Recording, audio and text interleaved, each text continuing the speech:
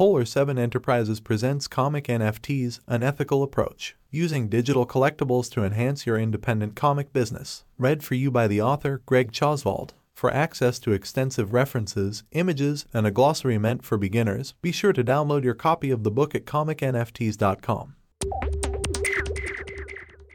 Hey everyone, Greg here. I hope you've had a great week.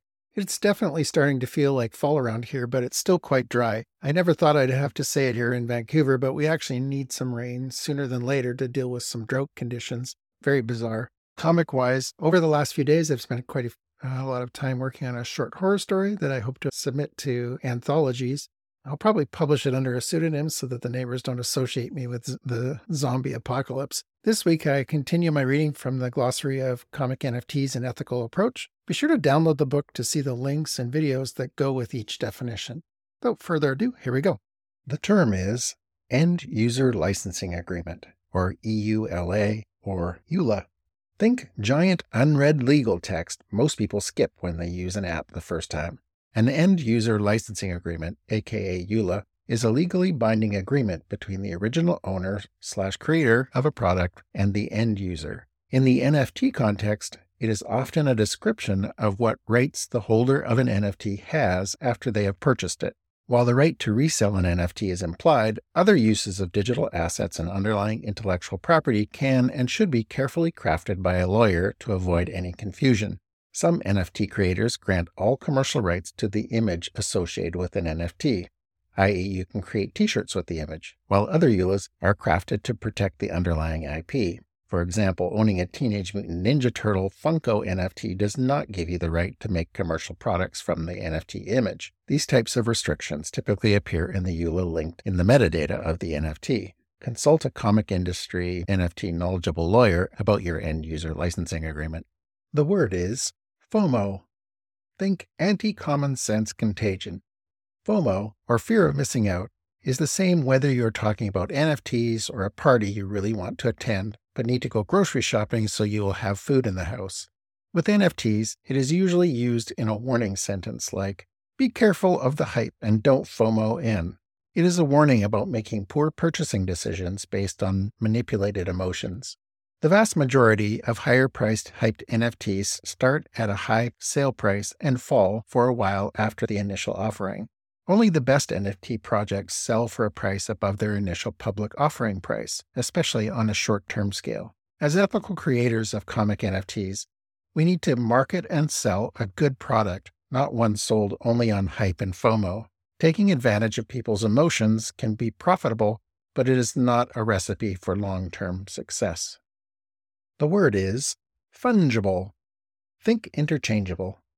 $1 bill is essentially the same as any other dollar bill, and as such is a fungible item. For collectors, one print comic is not usually the same as another print comic, even if they are the same issue, as the condition of the comic is a consideration affecting the value. In this case, individual comics are non-fungible to collectors, but could be considered fungible to someone who simply reads the book and doesn't care about its condition.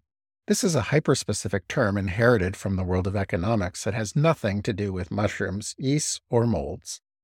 The term is IP, or intellectual property. Dad, Carrie's copying me. Why don't you draw something else then, hun? That, but for grown-ups.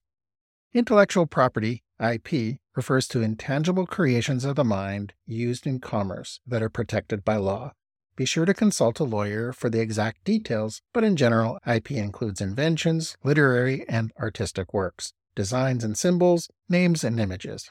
Note that this list does not include ideas, so get out there and create. In the comics world, IP is often used interchangeably with world, for example, Star Wars IP, which is not entirely accurate, but you can assume that if someone has taken the time to create and sell items, including NFTs, from a comic world, things like their logos have been deliberately registered and protected using aspects of IP law. IPFS. Think file storage, just in the cloud and not run by Amazon, Apple, or Microsoft. IPFS, aka the Interplanetary File System, allows users to automatically store a digital file in many redundant locations, typically end-user computers, and easily retrieve it. If you are old enough to remember Napster, LimeWire, or more recently BitTorrent, you have essentially seen how it works. The word is key. Think secret decoder ring. In cryptography, a key is a string of letters and/or numbers that are used to decipher or encode information. If you remember the scene in A Christmas Story where Ralphie uses his Ovaltine secret decoder ring to decipher a secret message, it's a little like that, except with a code that is several orders of magnitude harder to crack than the simple substitution method seen in the movie. In the NFT world, we talk about wallets storing a private key and a public key. The private key is used by your wallet software to add an entry to the blockchain that is uniquely yours. For example, transfer XYZ NFTs. As such, it should never be shared. In most NFT wallets, you don't even see this key without digging under menus to find it. Never, ever, ever share your private key. In contrast, the public key is like a bank routing number on a check.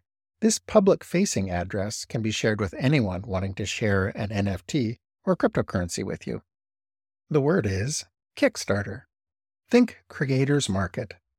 Kickstarter.com is the OG crowdfunding platform for independent comics. Creators can sell or even pre-sell their comic to users around the world using this website.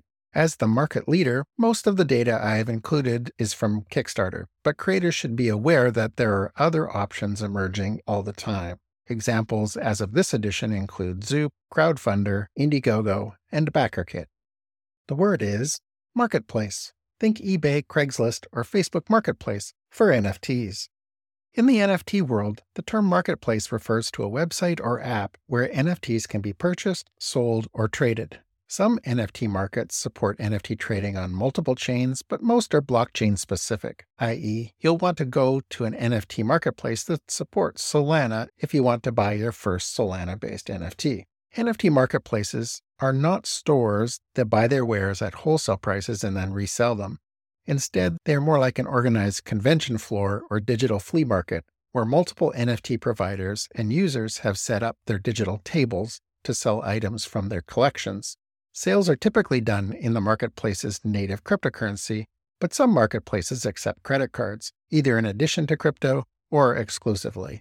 There are now several dozen active NFT marketplaces, but trading volume is dominated by about 10. For real-time numbers, see dapradar.com/NFT/marketplaces. Note that, as of this writing, this is a good but not an exhaustive list of where NFTs can be bought, sold, or traded. The word is metadata. Think data about data. Location coordinates attached to a photo you take with your smartphone are an example of metadata. The location, a type of descriptive metadata, describes the photo, the actual data being described. NFT metadata is stored like a database entry, with fields having names and values that help the NFT owner understand what they have. Most NFTs have mint numbers and names attached to them, for example. A comic NFT might have an issue number, series name, illustrator, etc. Basically, anything you'd see in a Diamond catalog entry is a candidate to be added to a comic NFT's metadata. All of this metadata follows the NFT wherever it is traded. Mint. Think create. Used as a verb. For example, I'm going to mint an NFT on the Wax blockchain. Unlike minting a gold coin at the Canadian Mint, a specialized currency factory, programming code behind the scenes is used to create or mint individually identifiable NFTs on a blockchain. Related, the term mint number is an indication of the order in which an NFT was created, essentially a time of creation stamp. If you want to mint an NFT, there are many tutorials online, on Medium, YouTube, etc., but keep in mind that minting tools tend to be blockchain specific. Minting on Ethereum is different than minting on Wax, for example.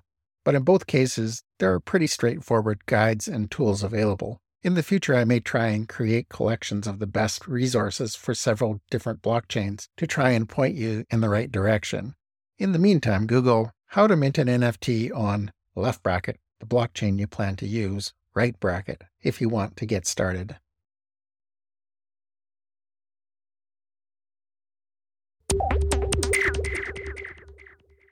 So that's probably enough technobabble for one day. Next week we cover N through P. Have a great rest of the day. You've been listening to pages 148 through 159 of Comic NFTs, An Ethical Approach. The book in its entirety is available as a free PDF to all subscribers at comicnfts.com and for a small fee via Kindle and Gumroad.